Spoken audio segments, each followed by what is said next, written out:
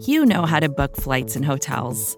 All you're missing is a tool to help you plan that unbelievable travel experience. That's why you need Viator. Book guided tours, excursions, and more in one place. There are over 300,000 travel experiences to choose from, so you can find something for everyone. And Viator offers free cancellation and 24/7 customer support for worry-free travel. Download the Viator app now and use code Viator10 for 10% off your first booking in the app. Find travel experiences for you. Do more with Viator.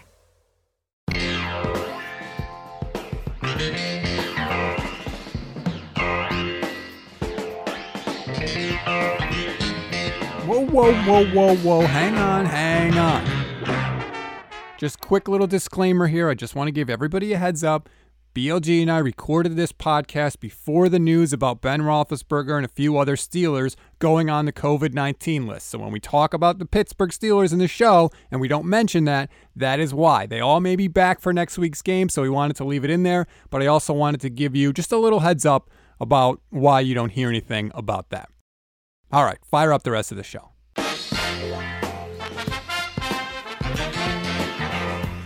What's up, everybody? Happy Tuesday to you. It is episode 10 of the Off Day Debrief, part of the SB Nation NFL show. I'm Rob Stats Guerrero from Niners Nation, alongside Brandon Lee Gowton of Bleeding Green Nation. What's up, Brandon? Stats, always happy to be here with you. And we have a special guest to kick things off, following Monday Night Football. Stats, I have a preamble to get to here. This is a big deal because this is a momentous occasion because it's the first time that Mr. Mark Schofield and I are actually on a podcast together. Now, Mark hosts the Quarterback Factory, the QB Factory on the Bleeding Green Nation podcast feed, along with Michael Kist, who you may recognize, listeners, from Monday Football Monday. But one thing that Mark always likes to do on the QB Factory is bring up a historical reference to start off the show. So I felt like it's only fitting that I bring my own here. Now, this is going to be nowhere as good as Mark's because Mark dives deep and he's talking about stuff that honestly I'm not even sure if it's real half the time, but it's always interesting. So my one is simple, and I would like to say that this podcast is like the Battle of Yorktown because Stats and I, we're part of the American Continental Army.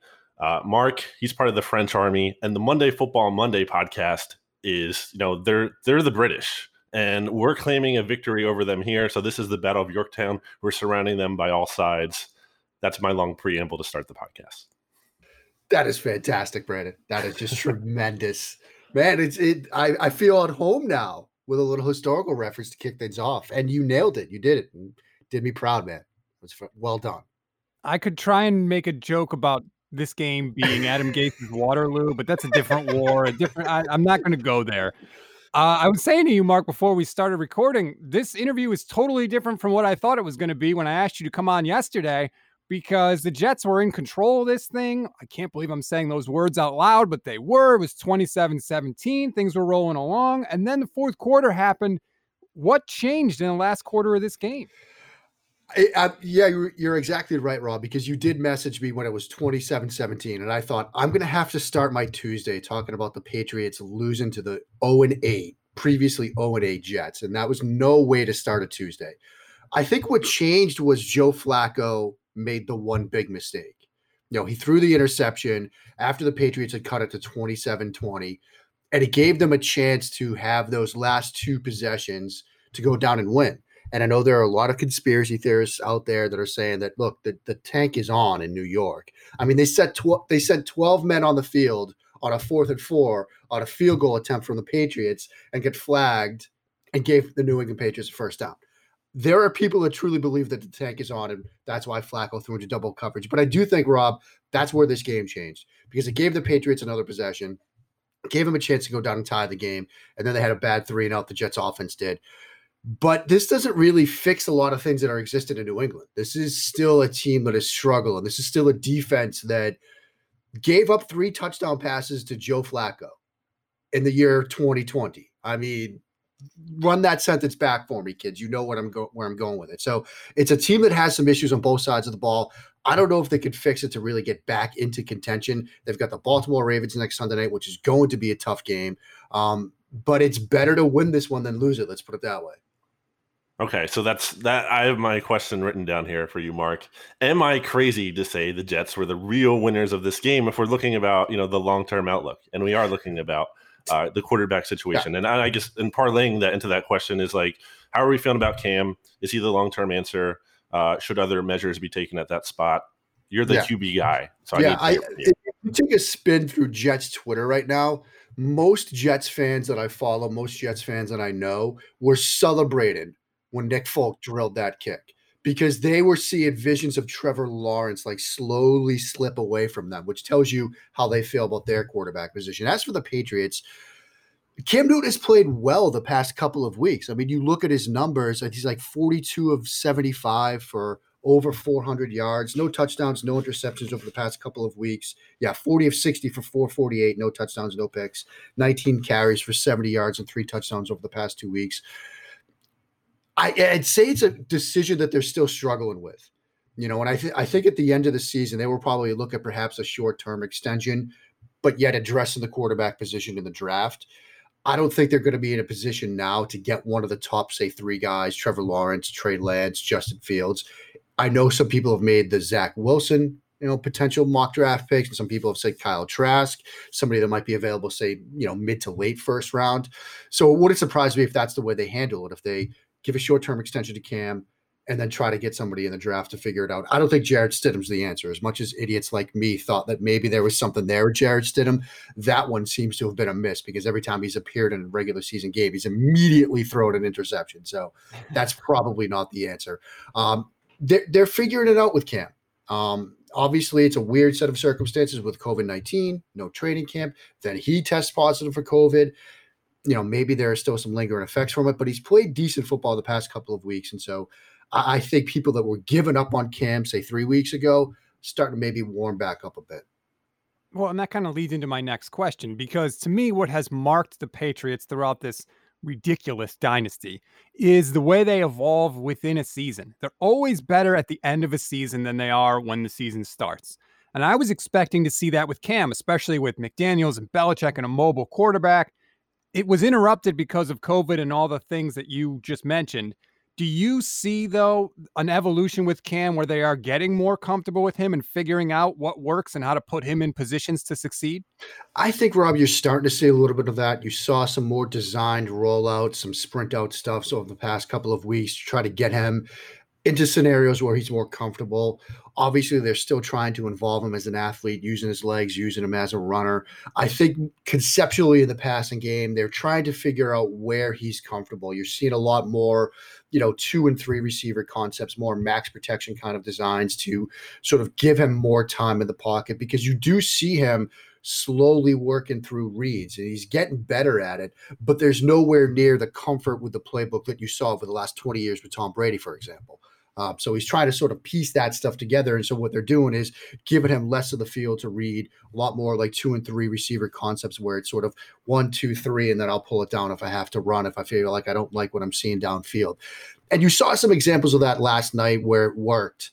The late throw to Jacoby Myers, who had a huge game, to give them a chance to convert that last 4th down that they needed to. A couple of throws to Damiere Byrd where it was clear that he was working into his 2nd and 3rd reads and the progressions. And so they're giving him some more stuff where he's comfortable, but it is a work in progress. And you're right. Usually the Patriots get better as we get into November, December, January. It still seems like they're a bit behind that timetable. Maybe it is the lingering effects of the lack of training camp, but here we are in November. We still don't have a true idea of what their identity is. Maybe it is just a run the ball team that can rely on play action throws and Cam Newton's athleticism. And hopefully you get a little bit better on the defensive side of the ball, which honestly might be their biggest question right now as we start looking ahead to the rest of their season. So big picture here, Mark, like what do Patriots fans want to see the rest of the season? I think that's interesting to think about, coming from an outsider perspective of, every year with Tom Brady and Bill Belichick, it's, win the Super Bowl or bust. Like, that's the goal. But we've reached the point now they're 3-5. They have a 6.9% chance at making the playoffs per Football Outsiders. Right. The defense ranks 31st in DVOA. We've kind of touched on some of the things with Cam. So what do Patriots fans actually want to see out of the rest of this season, realistically? It's strange, BLG. Some people are like, look, we have an opportunity here to come as close as we ever will as an organization to tank. because Bill Belichick is never going to literally tank. I've read people say that he will more likely acquire a tank and take the first overall pick by force than lose games on purpose, which there may be some truth to that. And I wouldn't put it past Belichick to try that.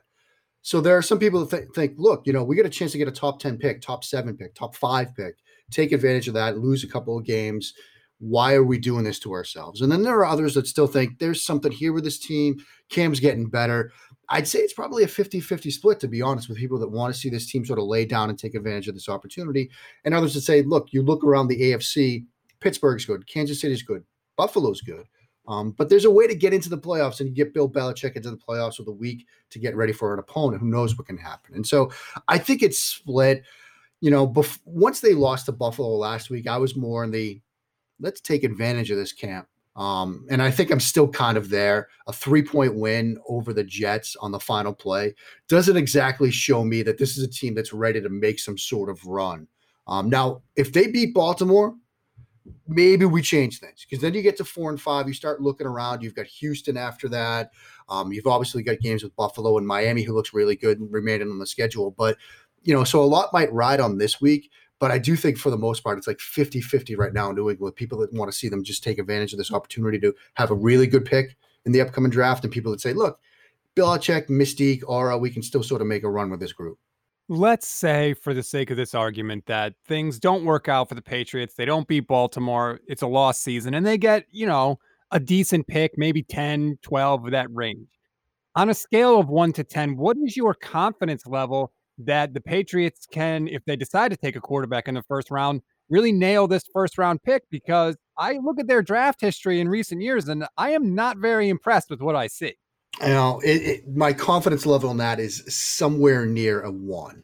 And the reason for that is, Rob, I saw last night, I believe it was Mark Daniels, who covers the Patriots for the Providence Journal, who said that, all you Patriots fans that are clamoring for an early round pick, a top 10 pick, are going to be really disappointed when Bill Belichick trades out of that spot, because that's more likely what Belichick will do. And we've seen it.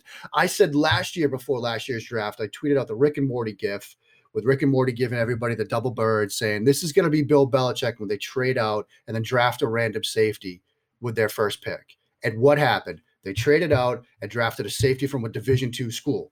Like, this is Bill Belichick's MO. He could have the first overall pick, and we'd all be saying, here we go, Trevor Lawrence, baby.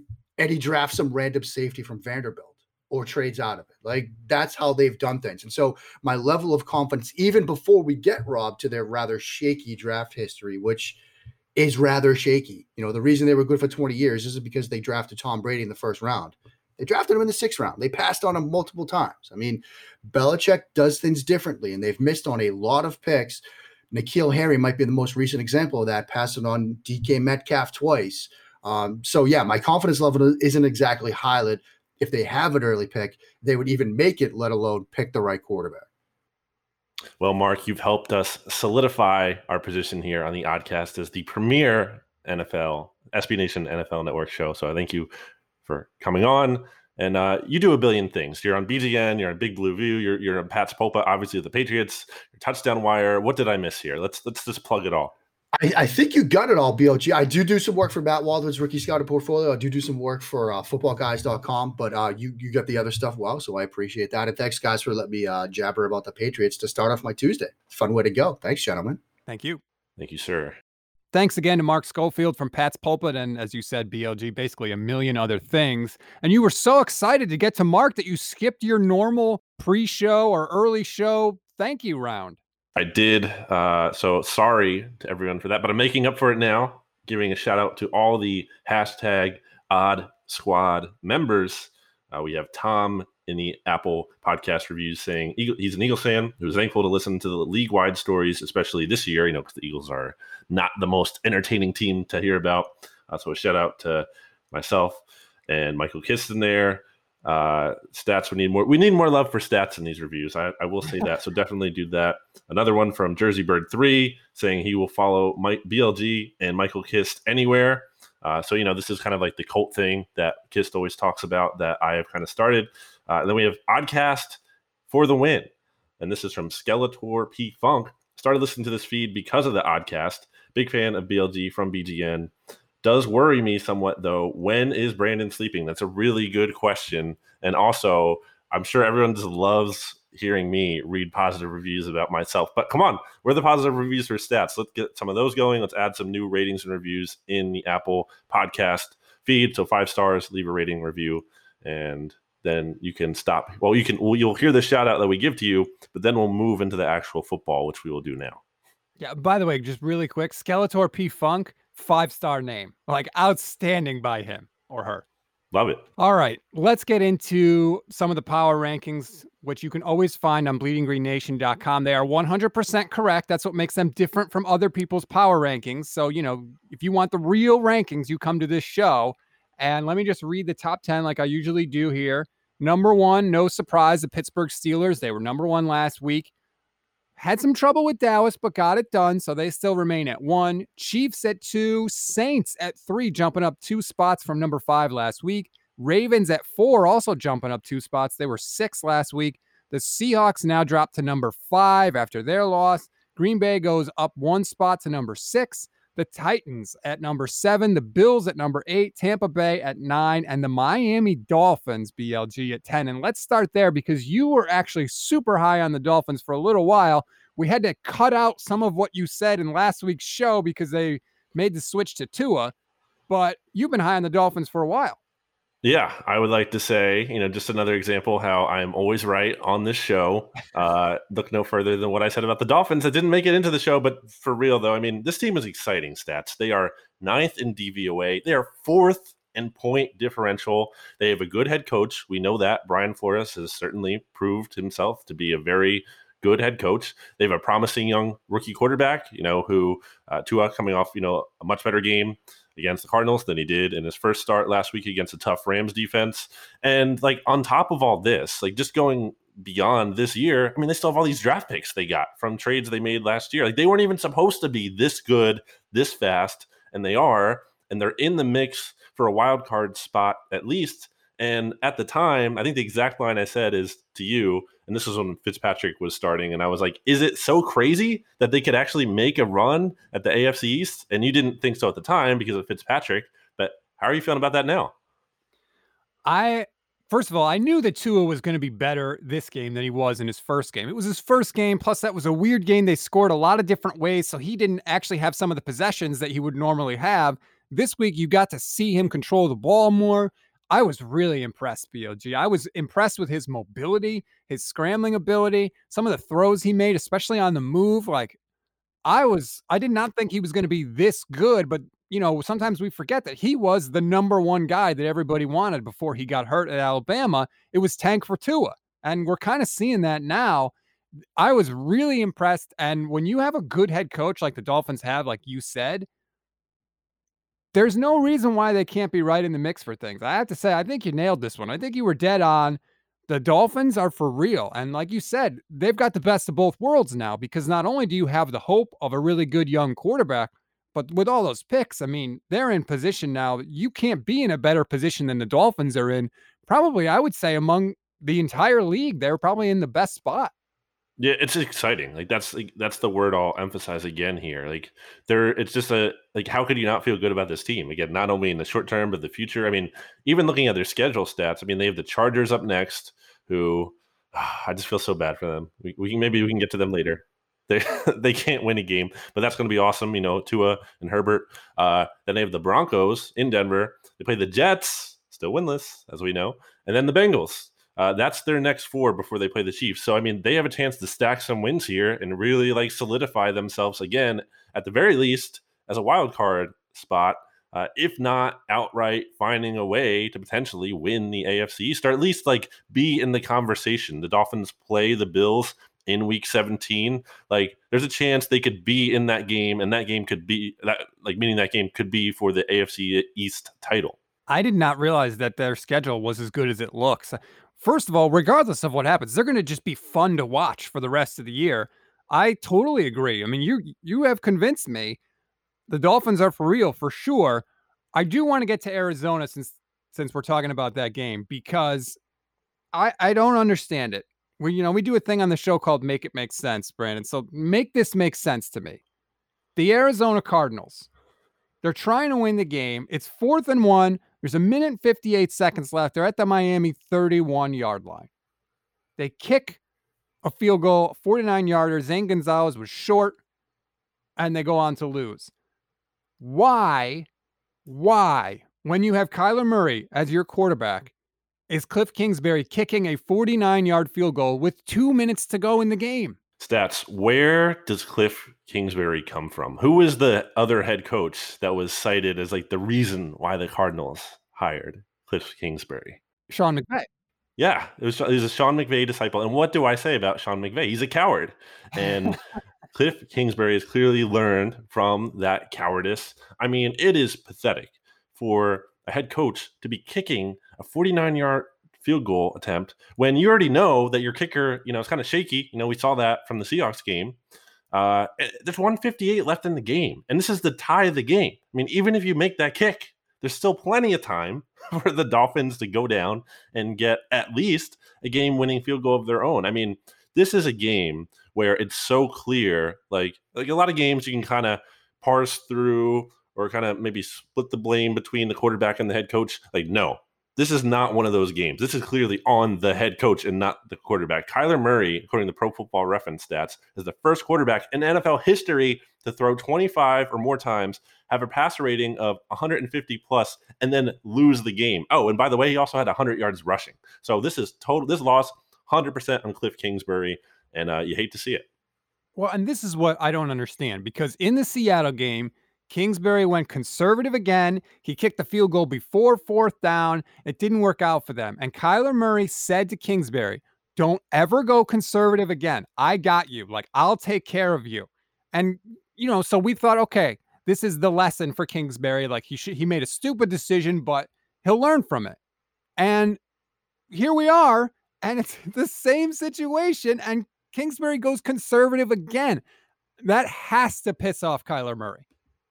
It's coaching scared, and it's a shame, because part of the going for it mentality should be like having faith in your players and rewarding those players. And if Kyler Murray is playing as well as he is in this game, how do you, as the head coach, say, no, we don't trust you? Like, what is that? Like, how do you do that? Especially to a player, in his second year, like, give him an opportunity to prove himself. If you fail with him, then like you can live with that. You tried, you tried to win the game. You didn't try to just tie the game.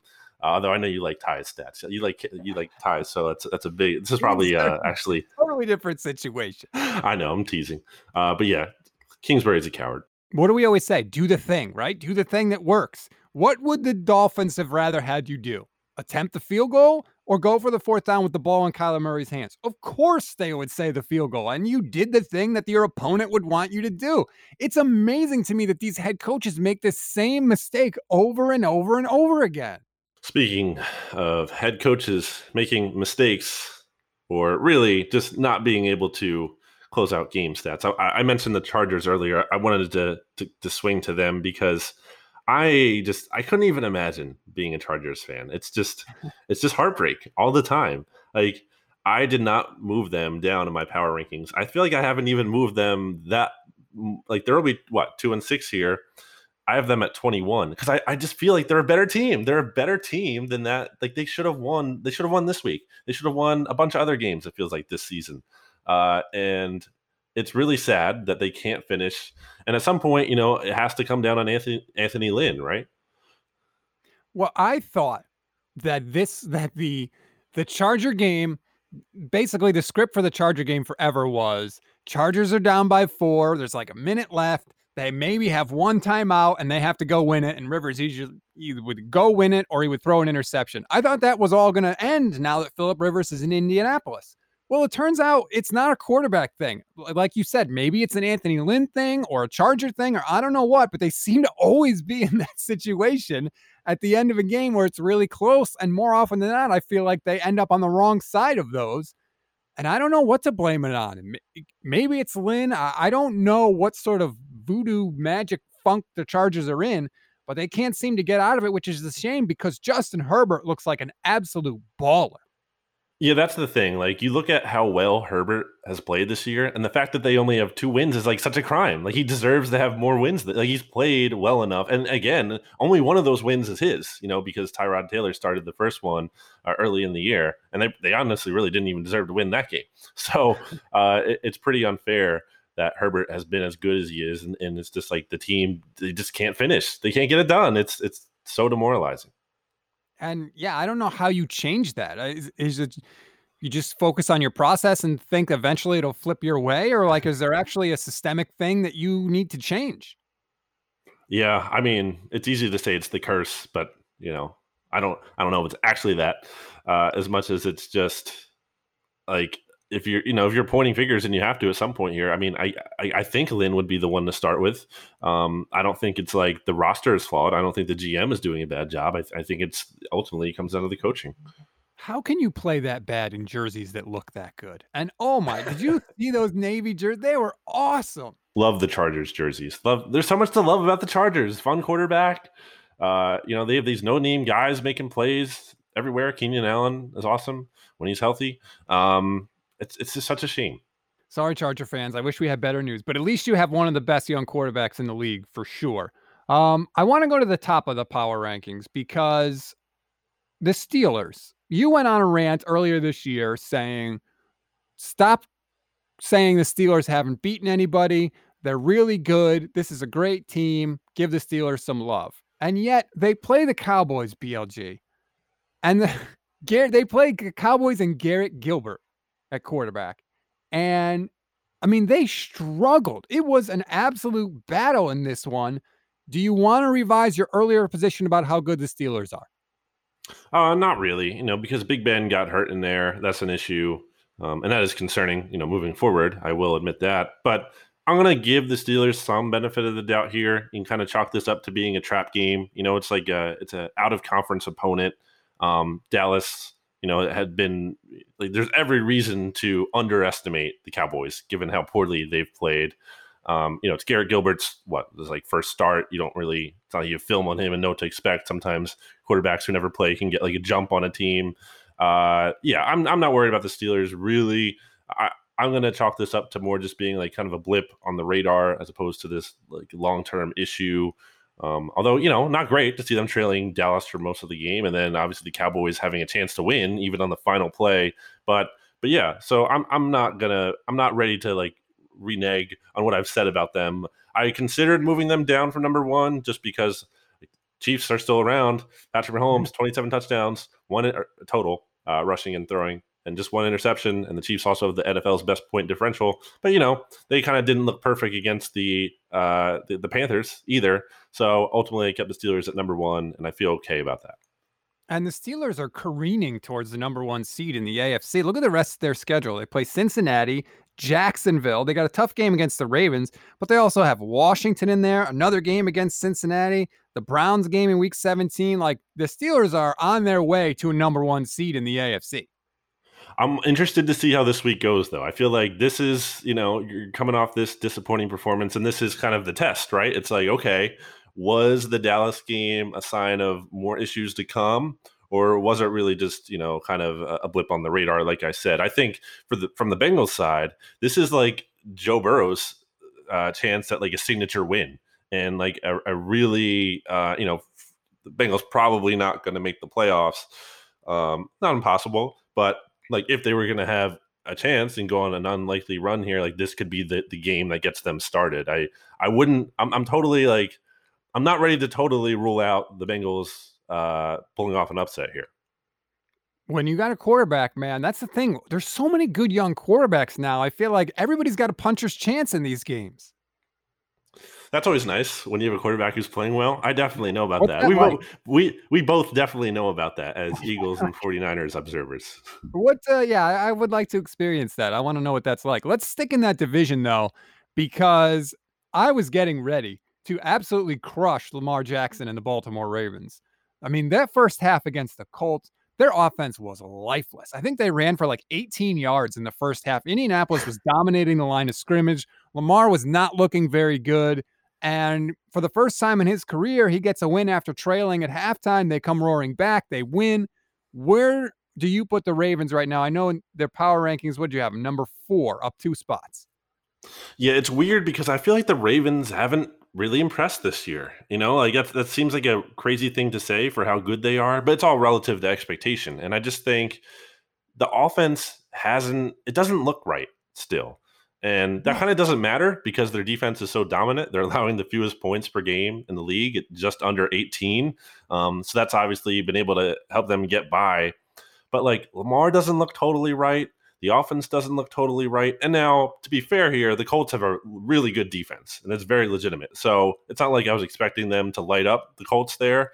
But still, like there's been too much of a trend here where the Ravens offense doesn't look right. It's even something that I think I mentioned before that like a lot of Ravens, I think fans and media have kind of been harping on. And it feels weird because of how much success they're having. But it's like something just doesn't feel right. And that's where I'm at with them still. Like they're good. I have them at 4. Like obviously, I think highly of them, but they're still like below that elite level tier. Like they're still clearly below the Chiefs to me, and then even the Steelers. Obviously, the Steelers beating them last week. I would agree with that. I think that that's accurate. The one thing I saw that I was really encouraged by is in the second half of that game, it's not like they, pounded the ball running. What they did was they went up tempo with their offense, which, they kind of came back on the strength of Lamar. He goes 10 for 10, doesn't throw an incompletion in the second half, gets the rushing touchdown. It was nice to see them sort of say, hey, we're putting the ball in your hands. We'll go up tempo to try and, help you out a little bit. And he finally came through. Why don't I give you a chance here to talk about the Seahawks? You just love to crush me on this angle about the defense. I mean, look, when you have one of the worst defenses in the history of the NFL, it's unfair to your quarterback to make him have to continually be the MVP of MVPs every single week. It's going to come back to bite you. And when you play an offense with a quarterback that's actually competent, unlike the 49ers were when they played the Seahawks, this is what happens. Josh Allen absolutely terrorized them all day long. And I think it was a little bit personal because Josh Allen and Jamal Adams have a little bit of a history there. So I think Josh was looking for a little payback.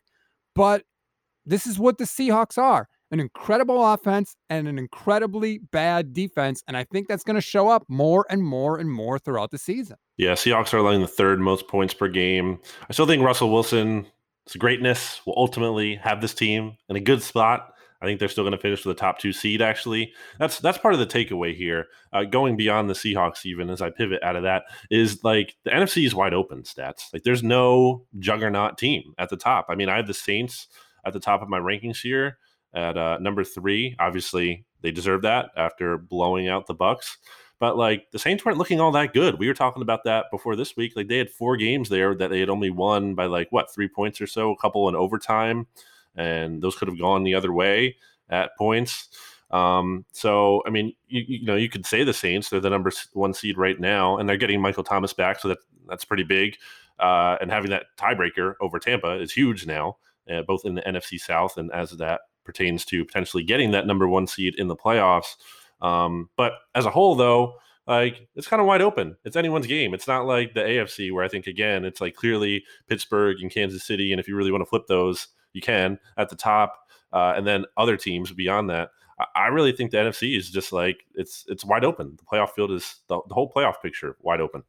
Is the NFC filled with a bunch of really good teams, or is it filled with a bunch of mediocre, not mediocre, but, okay teams that can flash from time to time? I think these teams have fatal flaws. I think that's what it comes down to. And when they get hit hard, they can all look bad. I mean, the Saints, again, they've played in these close games. You have to worry about how Drew Brees holds up. Ultimately going through the stretch into the playoffs. Tampa Bay, Tom Brady, terrible game. He typically bounces back from those, but we'll see here. The Seahawks' defense is obviously terrible. The Packers can't really stop the run, and or they can get destroyed by the running game. So, and then Rodgers obviously has been hot more than not, but they get blown out by the Bucks. So it's kind of there's a lot of parity, I think, in the NFC, and yeah, I don't think it's that they're mediocre as much as this kind of flawed. They're just not quite like the elite of the elites. Does the same apply to the AFC teams? Like if you had to pick a fatal flaw for the Steelers, can you find one? Because I don't know that I can. Yeah, I can't. I mean, other than like Roethlisberger's health, you want to say, Yeah. because he's getting banged up here. But even still, like look what they did last year without him. They were still like a competent team. They went 8-8. Now, obviously, that's not going to be good enough. Mason Rudolph probably not going to be good enough, if he's missing time in the playoffs. But yeah, I think it's just a different level. I would, and that's why I have the Steelers and the Chiefs, above the Saints and any of the other NFC teams. Yeah, I think the AFC has clearly shown itself to be the superior conference. And I mean, honestly, I feel like it's setting itself up to be the superior conference for years to come. You look at Lamar is a young quarterback. Josh Allen is a young quarterback. Mahomes is obviously fantastic. Like, I don't know who in the NFC is taking these teams down. Tua, Herbert, Right. Burrow. It's Yeah. crazy. And the NFC is like, who's the best in the NFC? Wilson. Okay. He's getting older. He's got a long, he'll still play for a while, but he's what, 30 now, I think? Yeah, he's getting up there. And then even, Brady, he's going to be done, sooner than not. Rodgers. Yeah, it's a really good point, Stats. I mean, you have Kyler Murray on the come up, but yeah, that's a good point. That is it. It's going to be Kyler Murray's conference. Oh, God. Stats coming to the realization on the podcast that the 49ers are doomed. Is there any other team you want to discuss before we head out of here? Not really. I mean, I would say that, I should probably talk about the Eagles stats because, a lot of Eagles fans listen to the oddcast because of me and, people they didn't just even love me. play. Well, I will say, though, that they're getting healthier and they gained some ground in the NFC East while on their bye, and that doesn't really mean much to me. But it will be a disgrace if they don't win this division. Like, it's terrible. Stats, 3 of the teams in the NFC East right now would be picking in the top 5 of the NFL draft. Like that, it's so pathetic. Honestly, I think the Eagles can probably get to 5.5 wins here. So really basically just need to win 2 I think they probably need to win 2 or 3 more games just to clinch the NFC East. And I guess to bring this up on a more, well, first of all, I will say I was very thankful the Eagles didn't play this week's Stats because they couldn't disappoint. They couldn't stress me out. Just didn't have to watch them. But on a kind of national conversation here, I think we should probably mention quickly that, the NFL is proposing this playoff contingency plan. And that could negatively impact a team like the Eagles who right now, they would get the number 4 seed and be able to host the home playoff game. But if the NFL playoff contingency plan goes into effect, which would basically mean, if meaningful games are getting canceled and they can't finish the season in either the 17 or 18 weeks, the Eagles would be the 8th seed. They would lose their chance at a home game, and I think fairly so. But isn't that kind of interesting that they would just change that on the fly? I think they should change it. If you're going to, clearly this is an unprecedented season, right? So you can change whatever you want. I mean, baseball changed all sorts of crazy rules this year. If I'm the NFL, you know what I say? We're going to take the top 8 teams from each conference. Forget about divisions. We're throwing that out. This way here, you eliminate the whole NFC East. You don't have to worry about no offense, a crap team getting a playoff game, maybe a home playoff game. Scrap that whole thing and go with the top 8 from each conference. Yeah, and to be clear here, this would be, so it's still the top 4 teams, still the 4 division winners, and then the next 4, so basically 4 wild card spots after that. I think it's a little weird that they're doing it in season. I'm not trying to defend the Eagles here. Trust me, they don't deserve it. I'm not saying they deserve it. I just think it's a little strange. But that's definitely something I feel like we should be talking about. And by we, I mean the league in the offseason is kind of making this change. I think, it's kind of just arbitrary to say a division winner deserves a home playoff game if they're going to be as terrible as this. Is this the worst division in the history of football? I mean, again, I think the Eagles can really win this division at 5, 10, or in 1. So probably if that's the case. How could you lose twice as many games as you win and get in the playoffs? It's really sad. Would you feel like you were screwed out of something if the league did say this year, forget the division, we're taking the top 8 teams? No, not at all. Definitely not. I think a lot of Eagles fans too would appreciate, not making the play. Obviously, a bunch of people do want to make the playoffs, and I think there's some value in, if Carson Wentz kind of goes on an unexpected tear here in the end of the season, or even just getting him a playoff game under his belt. There's value in that, but on the whole, I think I don't think too many people would be losing sleep about or seeing the Eagles as a team that doesn't deserve to make the playoffs. Shame on us. We almost forgot our survivor picks, BLG. I know that people count every week on our sage advice for who to pick. So what do you got for week 11? Yes, almost forgot and not actually forgot and not recording this after the fact. Definitely seamlessly. No. I have the Minnesota Vikings stats against the Bears. The Bears have lost 3 straight. Your prediction about them not making the playoffs, barring that whole NFL playoff contingency plan, if there's 8 seeds, is looking pretty good because they would be the 8th seed if the season ended today. Dalvin Cook has been awesome these past couple of weeks. He has 56 offensive touches for 478 yards from scrimmage and 6 touchdowns. Now, I think, the Vikings are not good enough to be actually good teams because Kirk Cousins struggles. They're going to limit them from doing that. But Dalvin Cook's good enough to help them beat bad teams. And I think the Vikings can be good enough. I think Cook can help them be good enough to help beat the Bears, who are struggling and have some fans even calling for Nick Foles to be benched for Mitchell Trubisky. I think it would have happened if Trubisky didn't bang up his shoulder in the one game he played a week ago. He probably would have been back on the field. I mean, Foles looked awful. Like, their offense looks completely incompetent at times. I have no confidence in them. I feel even better now about my Bears prediction. Good job by you. I've said it before. Sometimes I think the best strategy for a survivor pool is to just pick on certain teams, and I have no problem with you picking on the Bears, especially, as you said, with Dalvin Cook just absolutely rolling the way he has so far. I am not going to be daring this week. I'm going to take the Saints over the 49ers for obvious reasons. The 49ers have nobody. I mean, they've got some guys coming back who couldn't play because of the whole COVID fiasco. Nick Mullins is garbage, absolute trash. And as long as he's the quarterback, they have no hope of anything. To me, this is an easy one. The 49ers just do not have the weapons to compete with the Saints on offense. Their defense is good, but they get so fatigued by the end of the game because the offense can't put drives together. They just have nothing left. I think the Saints are going to roll over the Niners, and I feel pretty comfortable about that. Yeah, I thought it was crazy how the 49ers ended the game as only 6.5 underdogs on Thursday Night Football against the Packers. I mean, that's like stealing money if you're taking Green Bay there. I mean, the 49ers are just so depleted. They have no-name players playing everywhere at this point between COVID absences and the injuries. Yeah, that's a lock for the Saints. Literally no one that touched the ball in the NFC Championship game on offense played against the Packers in that game, which is just incredible. It was like the Packers are facing a totally different team. Like I said, there'll be some guys back this week against the Saints. I know Richard Sherman might come back. He's been out for a while. Doesn't matter. It doesn't matter at all. The spread in that game is Saints by 9.5. I think I would even give the points if I was going to bet that game. So in the survivor pool, I'll definitely take New Orleans.